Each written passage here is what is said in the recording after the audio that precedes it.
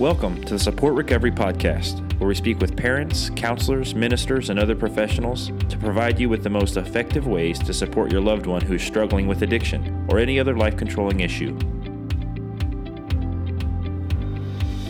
Support Recovery Podcast. We're having a good time here in the studio as we're getting everything revved up here. And we're going to talk kind of about a huge topic here that is very close to all of our hearts here, which is the role of faith or spirituality in recovery. And today I'll be hosting. I'm Michael. I know you guys have heard me quite a bit.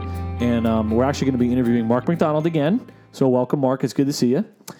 And Skylar, who is typically one of our hosts, we're also going to be interviewing him on this as well because these topics are pretty near and dear to these guys. So what does spirituality mean in the context of recovery? Okay. Well, first of all, in the broadest sense, it's an understanding of who we are, our place in our life, our connection to others, our connection to the world around us, and how we find meaning in life's mysteries. So when we're looking at spirituality, what we have to look at is the fact that spirituality emphasizes the highest capacity that we have as humans to connect to a power greater than ourselves. It is that opportunity to connect with our God, with one another, and with our world. And mostly so that I can just find out how that connection works in me with those others. Yeah, and I would say, in my view, spirituality provides the why behind the what of recovery. So there's a lot of, and that doesn't mean that it has to look like a traditionally religious or spiritual avenue that you're going down, but if you don't have a why behind the what of recovery, if you don't have any reason to recover, I don't see how it can be a long-term thing for you. And so spirituality provides an ultimate why, an ultimate reason behind why you would be even going in the direction you're going in the first place.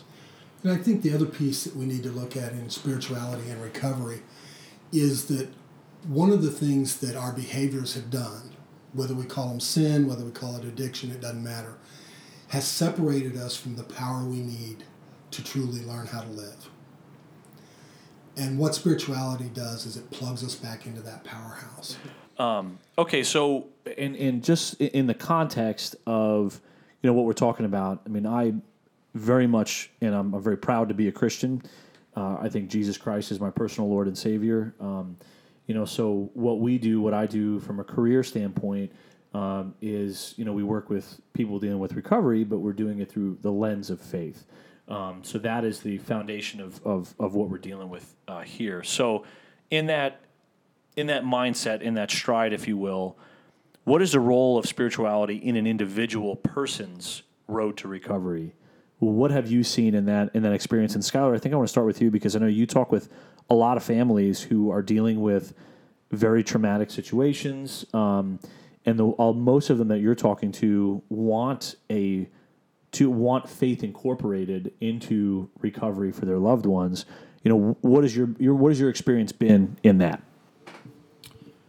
Yeah, so my experience has been, you're right, a lot of families do want to see their loved one recover within their particular faith tradition.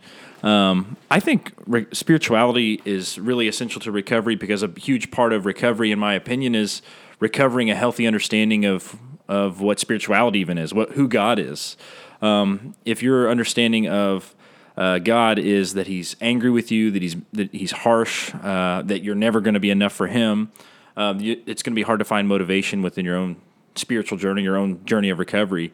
And I think that can actually be difficult because some families have a certain idea about spirituality or religious persuasion that they think this person is supposed to recover under, when in fact sometimes that may come with a lot of baggage. It may come with the baggage of a bad experience at church, or it may come with it may come with all kinds of things that aren't helpful to that person's recovery. So spirituality at its best is helping people understand that God is love, and that Jesus is not someone who's pointing the finger at them saying turn or burn, but He's someone who's inviting them into abundant life. And He's really, the recovery process is an incredible analogy for the spiritual life. I don't even know if you call it an analogy; they're almost the same thing. The recovery process and the spiritual life of a Christian can almost be seen as the same thing, in my view. And I agree with you. I think one of the challenges we oftentimes have, though, is that when we think of faith, we see faith as such a big thing. And the same way with spirituality. And the reality of it is most of us don't have that. When we start on this journey of faith or recovery, we just have this one little bit of hope and a belief that this could possibly work. And based on that belief, we try it, and that gets reinforced, and it continues to grow. Yeah. As it grows, so does our faith. So we can believe for more things in regards to how we get better. Yeah. But I think one of the challenges is that people think that it's an all or nothing thing, and it is not. All it takes is that spark to get things going. Yeah. I think it's important to mention, a lot of people, when we talk about the context of faith, we talk about the context of spirituality, right? I think a lot of people's thought process is, I got to get everything cleaned up so I can be presentable, right? And you talk about like maybe bad experiences for people. So it could be the Sunday experience, if you will, is we're all wearing shirts and ties and we can't have dirty shoes or whatever because we can't go in the sanctuary if that's the case. And Skylar, from what I'm hearing from you, is it's kind of the opposite of that, is we need to come as we are because the Father is inviting us in, saying, I love you, man. So as we talk about the role of spirituality, can recovery be successfully carried out without spirituality? I think everyone is inevitably spiritual. Like you can't avoid being a spiritual person. So your persuasion may be that there is no supernatural, that there is no God, and that's totally fine. I think you can actually recover from addictions. I think people have, not being atheists or things like that. But I think inevitably people have some form of spirituality. They have something transcendent, that some ultimate cause that they believe in, that they think is worth recovering over. So in that sense, I would say no. You have to have something ultimate. You have to have some reason, some why behind your what. So in a strict sense, I mean, I am a Christian. I do believe that. I believe and I fall in line with the Christian tradition. So I would say that is, personally, I think that's the best way. But people do recover from addiction without traditional understanding of spirituality. But I would still call it some form of spirituality. Yeah, I agree. I don't think anybody can find true recovery without some level of psychic change. Mm-hmm. Now, you're not using the term psychic as like your Professor Xavier from the X-Men, right? So define what you mean by that. Having had a spiritual experience that creates change. Okay. So that creates an emotional change. It creates a change in our thought processes, in the behaviors that we do, in our interaction with one another. We have to have that change, that spiritual experience, that psychic change. Otherwise, we stay pretty miserable. Yeah. So I agree with Skylar in that we all inherently want that connection, and we have to find a way to make that happen. Yeah. Otherwise, we stay in this cycle that just continues to perpetuate, with us. And although we may never drink or use or return to that behavior, we don't find the joy or the freedom that is really available through recovery. Yeah. And I think that only happens as a result of that change. Whether we call that change a psychic change, a spiritual experience, salvation, we have tons of different names for it. Mm-hmm. But the result is the same. Yeah. I have been changed, and as a result of that, am working toward transformation. Yeah. And I know for me, I want people to be reconciled to Jesus Christ. That is my heart. I know when I go through God's word and I think about like your John 3:16 context, right? God loved the world that he sent his son, right? And I think about that, just the word love, because you said, God is love. 1 John 4:8, I believe, is God is love, right? So if that's the case, I love connecting those things with 1 Corinthians 13, which is love. Like, love is what? Love is all these things, right? And if God loves the world and he is love, he knows these things. And 1 Corinthians 13:5 talks about how love keeps no record of wrong. So it's not a matter of we got to get things cleaned up first to come to him. It's a process of coming to the Father and saying, I need help. And yes, we need the spiritual, but there's people here in the physical that are willing to walk alongside people to take them on that journey, which I think is really powerful. So, sorry, that was my soapbox, guys. I got to throw that out there. So in the recovery field, in what we do, there's an increasingly popular phrase that basically says the opposite of addiction is connection. Okay? So what does this mean, and how does spirituality provide this connection?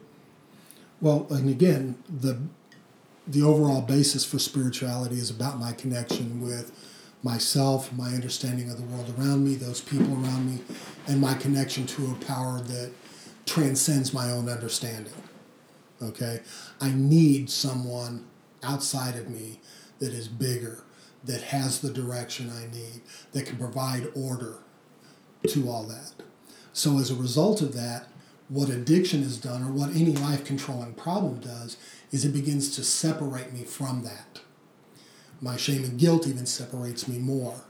So the greater that disconnect, the worse my life-controlling problem becomes, because one of the things that life-controlling problem does is it replaces that sense of belonging to a power greater than me. Okay?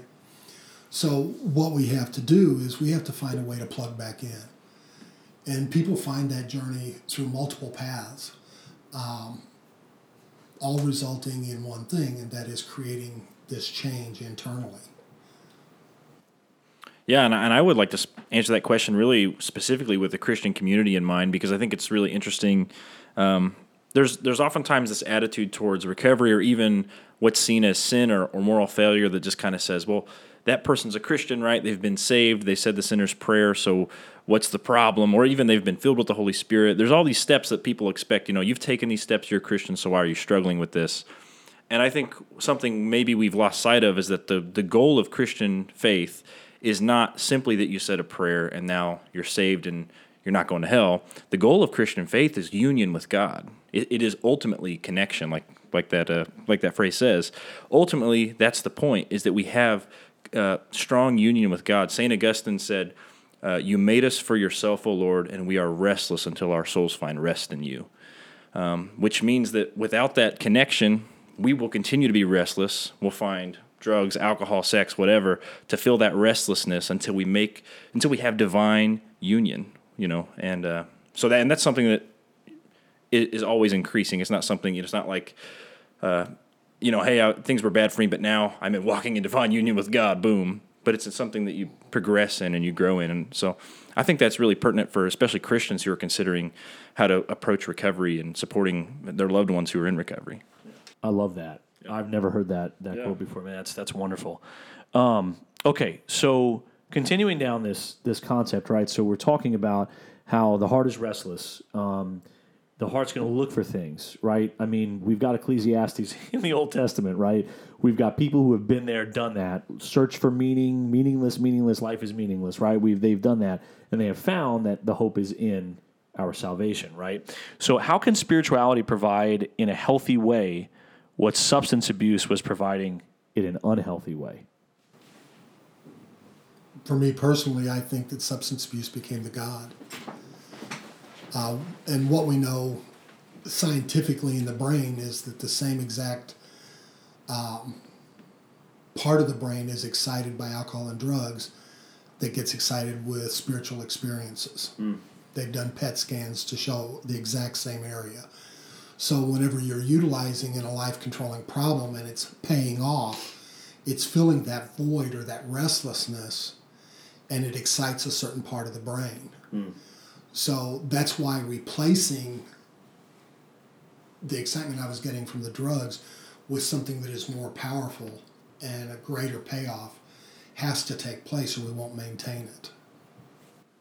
Yeah, and I would very much agree with that. I think that God is inviting us on a journey, and all the questions I'm answering, I'm inevitably just having a hard time not answering really strictly from a Christian perspective. That's just the way I think about it. But I think God's inviting us on a journey, and so what drugs and or any addiction with anything, it provides you a quick fix. It provides you a fast escape from your pain.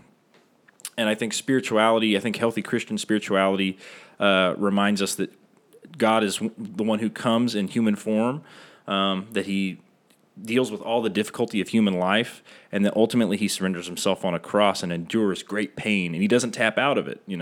That Jesus could have called many angels to get him out of the situation he was in. He could have drank the wine that the soldiers offered up to him, but instead he endured till the end all of the pain of that situation. And so the Christian faith is actually offering us something really valuable in that it's not offering us an escape like all these addictions offer us or all these other compulsions we could have. It's offering us a life that's deeply integrated, that lives life right in the middle of that pain, but lives well and can find the rest in God, like Augustine was talking about. So instead of having to indulge or escape the pain of life, Christ is with us in it. And it provides for us a depth that no matter how hard we try to fill with anything else, whatever the addiction or compulsion is, it provides a depth in meeting that need that those things cannot. So, Mark, you would consider yourself someone who incorporated faith into the recovery. Correct. In you said 33 years, 36 years, 36 years, right? In those 36 years, once you became a Christian, once you gave your heart to the Lord, did all of those compulsions or desires just magically go away? No. In fact, I struggled with it for about 2 years and just gave up. And what happened whenever I surrendered at that point was not to God. I just decided that since it wasn't going away, that why bother anymore? And my drinking went from 1/5 a day to about 2/5 a day within a year. Wow. So the compulsion actually increased Yeah. after that point. And why? Like, what do you think would attribute to that? Which part? The fact that it increased? Or that you just that the compulsion was still there? Because, and I ask you that because of this. Because I think one of the misconceptions in our faith is I come to Christ and it's gone, right? And Christ doesn't guarantee that. God's word doesn't guarantee that, but he's going to walk through it with us, right? So your experience was that. Your experience was it didn't magically go away. We've interviewed people on this podcast, like Bill, who was one of the first people we interviewed. When he gave his heart to the Lord, those compulsions were gone. That can happen. You didn't experience that. I did not experience it that way. So take us through that. Well, for me, mine was a struggle of crying out to God, having other people praying for me. And it just really seemed like, for lack of a better term, the heavens were brass. Mm-hmm. So I wasn't finding the relief that I needed from all that, because within 2 hours after leaving church, I was back to drinking. And it had nothing to do with the lack of power on God's side. And I don't think it had anything to do with my lack of surrender at that point. I truly believe it was a part of the journey that God had to send me through, so that whenever I found sobriety and I started working in a recovery field, that I would have experienced both of those. Yeah. But I know whenever I gave up, the enemy was telling me all sorts of bad things about me and about my relationship with God and all kinds of different things. Yeah. But primarily, I just felt unworthy. And if I couldn't be worthy enough, then why bother? Wow. And it took about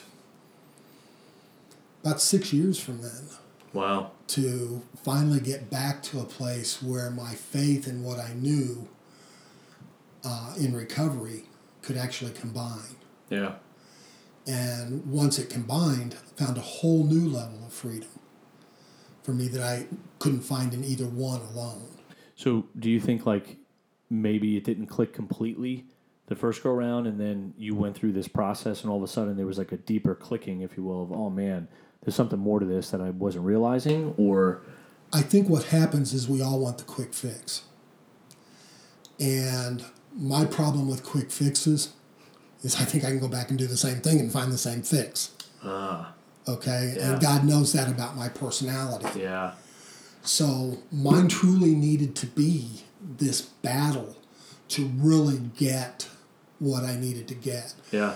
Plus, the other part to that was that 2 years of crying out to God, begging God, was a part of removing so much, all the crap that I had in my own life that I had to get through, because I had so many other religious challenges.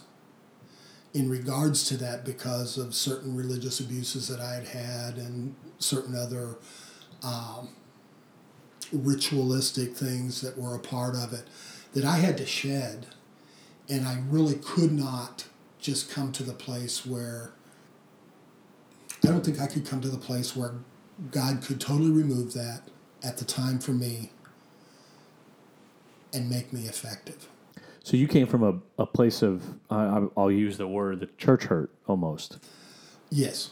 In that those experiences really kind of jaded you in the process of recovery until you really kind of met the real Jesus. I had met the real Jesus at 16. Yeah. But again, one of the problems is I think everybody thinks that meeting changes everything. Yeah. And for many of us, it doesn't. For many of us, it's a journey that we have to go through in letting go of this and picking up that and exchanging a whole lot of things because of the fear that we live in. Yeah. Well, it's kind of the rich young ruler when you think about it, right? So the guy comes up to Jesus. I have followed your commandments. Right? I did all this stuff, right? What else? Sell it all and come follow me. And he walks away. So that was kind of your experience. Absolutely. Where you were I'd ready done everything for that. I knew to do. Right. And the condemnation was still felt inside. Nothing was really finding me the kind of freedom that I needed. Yeah. But I was locked away in a lot of different levels of prison. Yeah. Internally. Yeah. And it took a while before any of that could really be, what's the word I want to use? Before I could really find the ability to let go of it. Because I always wanted to hold on to something just in case I needed a good excuse to fail.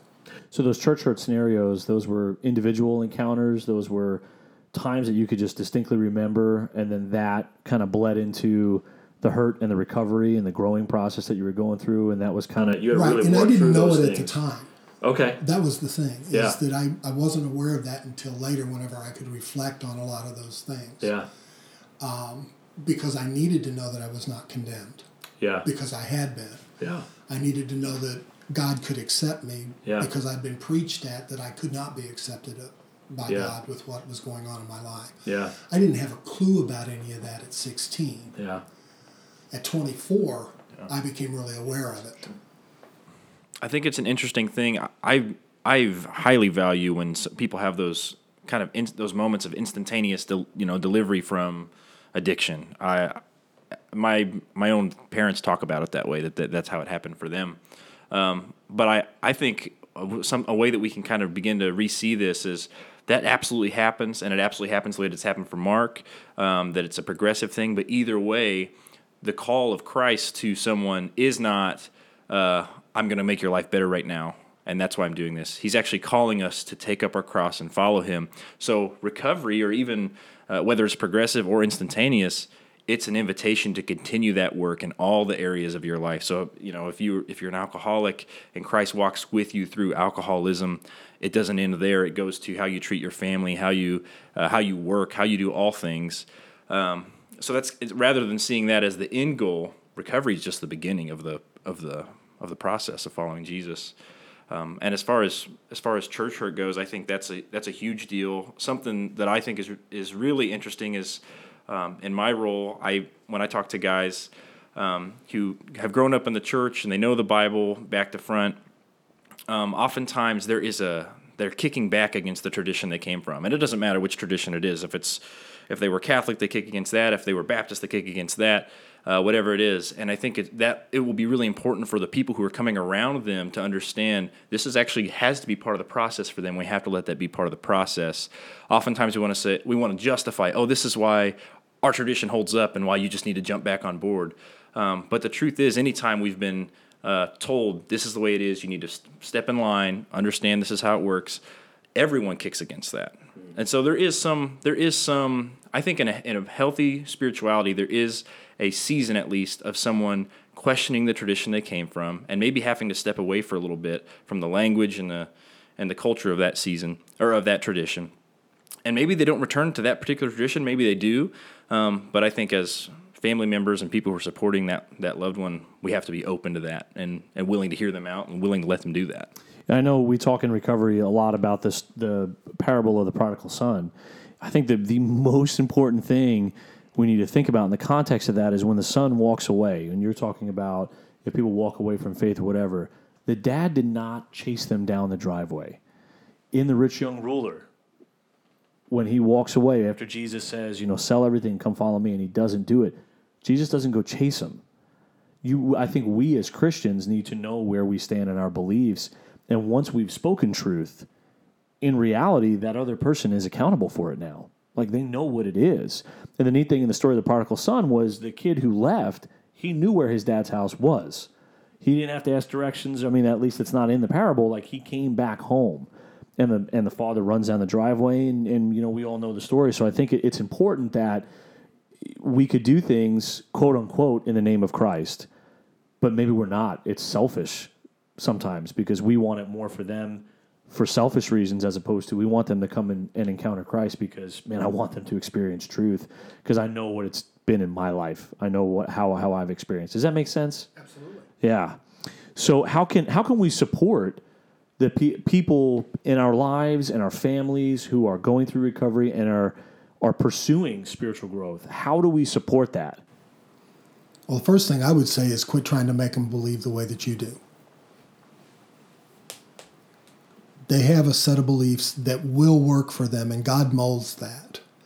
Instead of it being technique, I truly believe that it's about that relationship. Because that's where we find that value, is in that connection with and the relationship with God.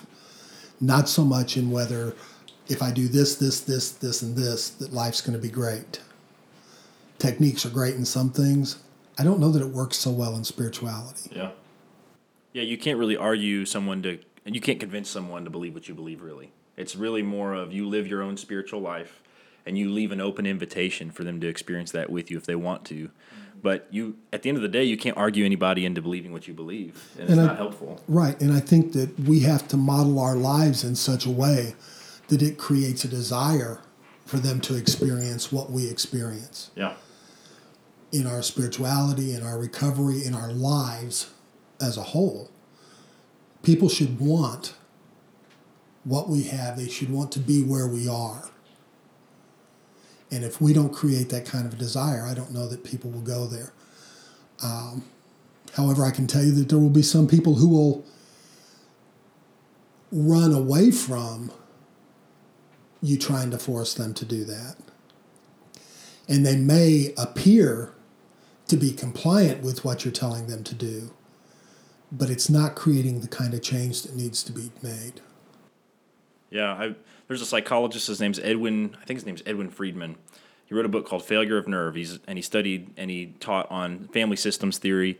And something that he points out that I think is really interesting, especially when it comes to spirituality, is that any time that you're coming at someone with a posture of chasing them down or trying to grab onto them or trying to teach them something or trying to speak to them from the outside in, his argument is that it will never work. They will never hear that.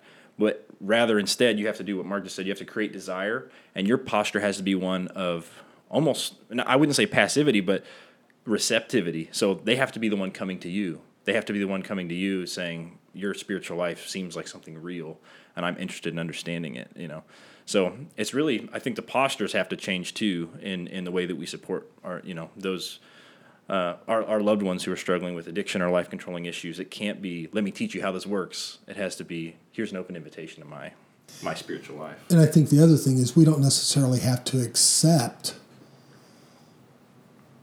what they're doing or what they are saying they believe, but we still have to accept the individual. Yeah. And there's a huge difference in those two factors. Absolutely. Yeah. Well, I agree with that, and I like that point, Mark, and I think it really bleeds into the next thought that we want to discuss. There's a lot of circles out there. There's a lot of trains of thinking. There's a lot of people who think, their road is the only road, right? I mean, the Suboxone treatment centers, some of them will say, we're it, nobody else. The short-term clinicals will say, we're it, no one else. The long-term will say, we're it, no one else. the ones who find it on their own. We're at the 12-step AA, right? Everybody's got kind of their views, right? So there's a lot of opposing views, even in recovery and in spirituality. You know, when you look at the landscape of grant writing, man, the government wants to give money to recovery. They ain't going to give a nickel of it if there's anything faith-related in it. And there's statistics that show stronger success rates of faith when faith is incorporated in recovery. So there's this like tension that seems to be out there with all these different things. How do we reconcile these things? How do we reconcile to Christians who think counseling is ridiculous, yet the Holy Spirit is the greatest counselor, right? How do we reconcile incorporating faith? How do we reconcile letting people see what Christ has done in us so that we can, when they come to us and ask that question, we're ready to answer those things? How do we reconcile those things? Because this problem of addiction is enormous. Yeah. And there's more of it to go around than there are even resources available to throw at it, right? At the end of the day. And the greatest form of recovery, and we've talked about this ultimately, is discipleship, getting in there and doing it with them. That's Christ's model, whether you want to call it faith or not. I don't care if you're a state-run thing or a faith-based thing. You are doing what Jesus did. How do these things reconcile and work together towards what we're dealing with? I mean, what are your thoughts? I mean, Mark, you've been in this. How long? I know almost 36 years of recovery. You've been working in the field for a long time. Almost 30. I mean, you've seen this. I mean, man, you bang your head against the wall sometimes with some of these conversations that you have. How do you reconcile these things together? How do people get on the same page?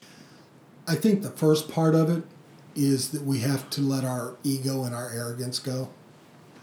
Everybody wants to be right. Everybody wants to think they corner the market on how it works. But anytime you operate from a place of exclusivity and you exclude those people who may have chosen a different path, you undermine the very viability of what you're saying. Recovery is about inclusivity. The people who I include in my life. It's not about those people who I remove. It's about including those people who may not necessarily believe the same way I believe, but who have great truth to offer me in regards to how I can apply what's going on in my life. So whenever I get past my own ego and my own arrogance, and I include people in my life, recovery happens. Anytime my ego and arrogance kicks in and I begin to exclude people, I start operating from a deficit again. And unfortunately, that deficit leads to stressors and other compulsive behaviors. Yeah, I mean, something that ever since I've known you, Michael, you've always echoed that statement, all truth is God's truth. Mm-hmm. And I strongly agree with you on that. That as Christians, when we encounter something, whether it's in therapy or in the 12-step movement or science or whatever, we don't need to immediately see it as a threat to our faith.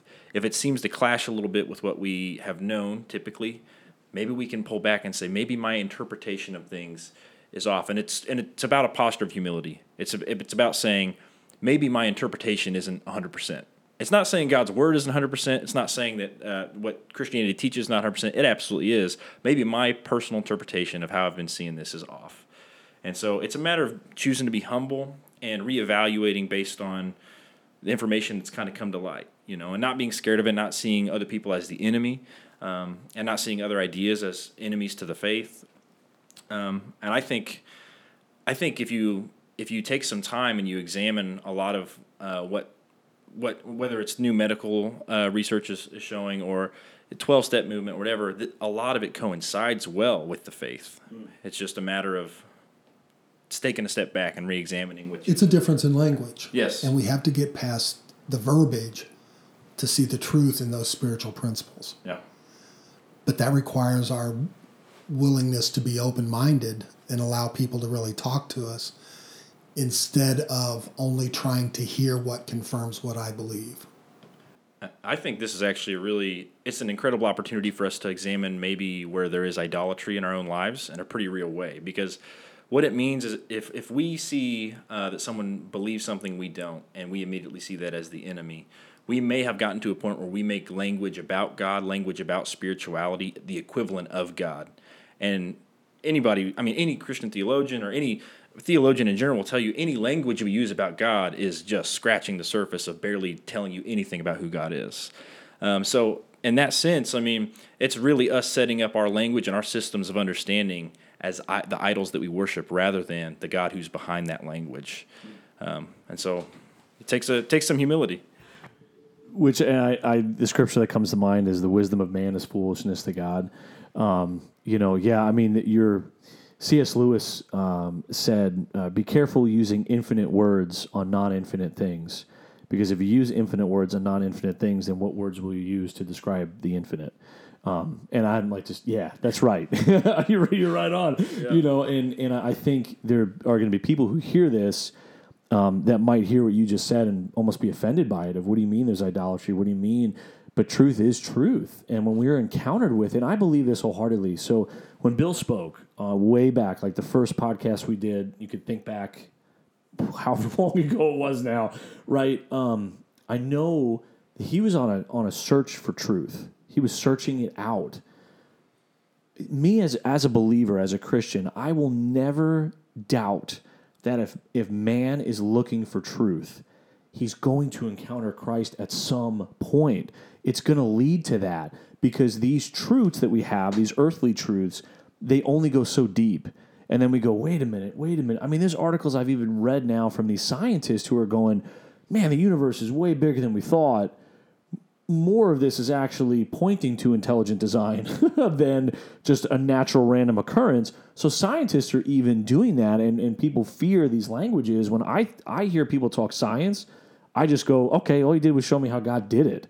That's where my brain goes. It doesn't offend me. I just think that's cool. So the xylem and phloem in a plant is how it gets the nutrients it needs. Well, the Lord set that into motion. Sweet. That's pretty cool design, And then everything we seem to know from a scientific standpoint, there always seems to be a layer deeper. We're never at a place where we have complete understanding. And to me, that's where what you're saying is anything that we try to describe the creator of the universe about, we're scratching the surface, man, because we have a very finite view of the infinite. That truth is that truth. And I think we as believers can't be afraid to enter conversations with people who don't believe the same way, or go check out their locations. Go to the Suboxone Clinic and see what they're doing. Might be great, might not be great. Go and talk to the local counselors. Go hear their hearts so that if you're referring people to someone, you know who they are. You can trust them. I hope that not everybody needs long-term recovery. I would love it if people can find the resources where they're at, that they don't have to be pulled out of the systems they're in, and everybody can grow. I think that would be a beautiful thing. So I believe wholeheartedly, Skylar, I echo that, and Mark, I think we just all need to come to the table and say, look, man, this is the problem. And then we have an opportunity for the people who might not be believers in that group to share our faith with them, because now we have collateral with them. And they go, man, Mark really knows what he's talking about. I got to know more about that. How did you get to this point? Man, let me share my faith. And we can't become arrogant in those things. Absolutely. Yeah.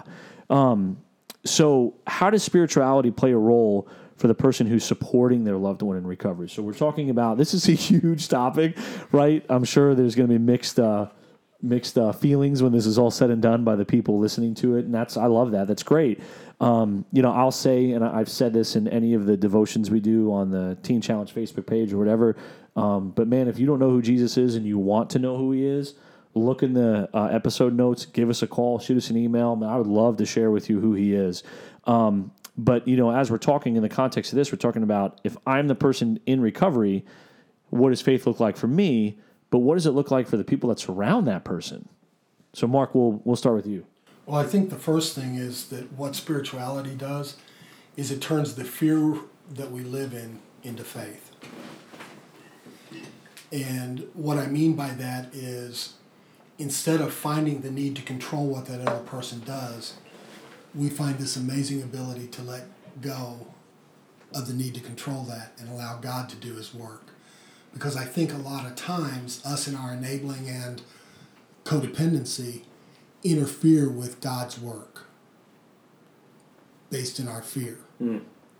And what spirituality does is it opens that door to our ability to be willing to allow God to do the work that he has to do, even if it doesn't line up with the way I think it should be done. Absolutely. I think that Christian spirituality specifically offers an incredibly valuable resource to the person who's supporting their loved one who's in recovery, because what it does is it offers them an image of God, of a God who is not judgmental towards his creation that has fallen, a God who is patient, who's long-suffering, who's enduring, who goes to all lengths to help and support and to see his creation flourish again. So to behold God in Christ is to yourself be reshaped into his image, and for you yourself to begin to live non-judgmentally with that person.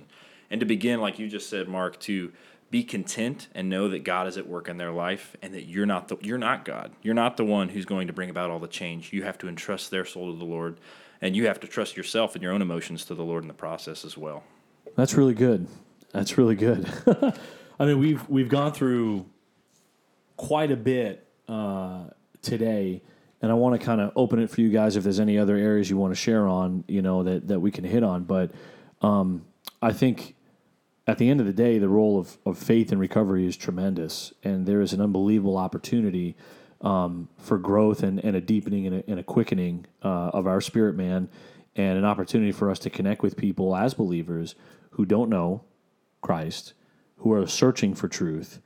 It's like having the answer to a pop quiz and you just want to give it to everybody, and the teacher's cool with you giving the answer out. They're totally okay with it. That's like the greatest thing in the world. It's this unbelievable gift.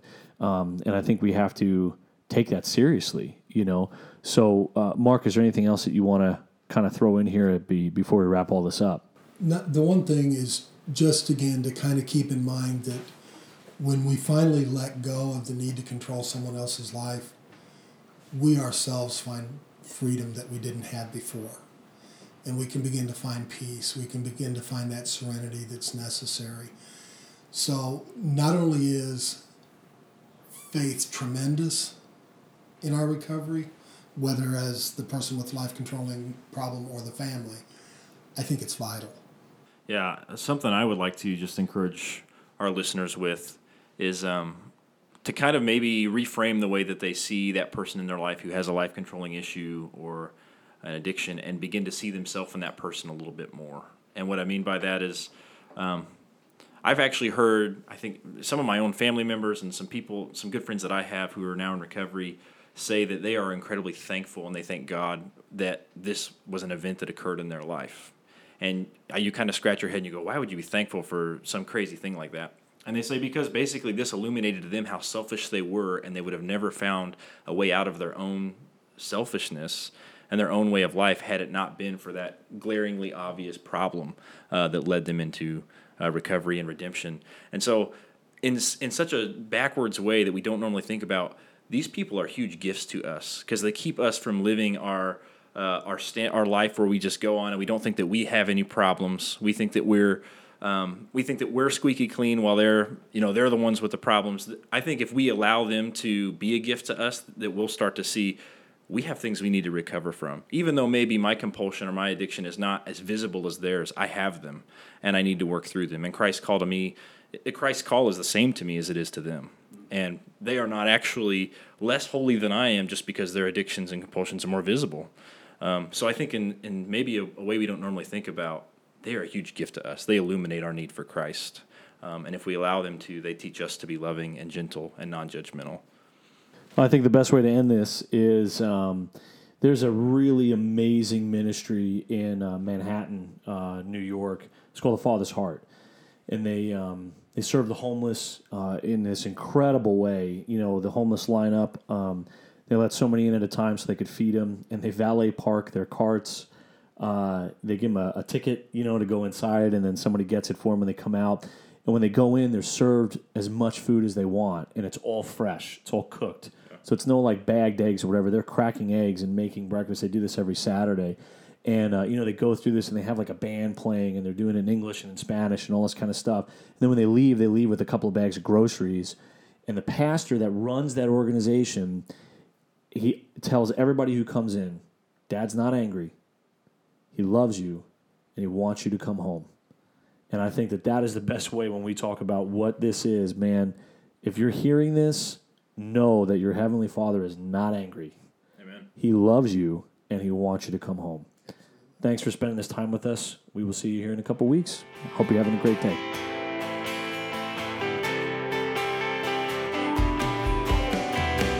The Support Recovery Podcast is sponsored by Ozarks Teen Challenge, a 15-month residential program located in Branson, West Missouri. If you're a parent, relative, or friend of a young man who is struggling with addiction or other life-controlling issues, please call Ozarks Teen Challenge at 417-272-3784 for more information, or visit them at www.ozarksteenchallenge.com.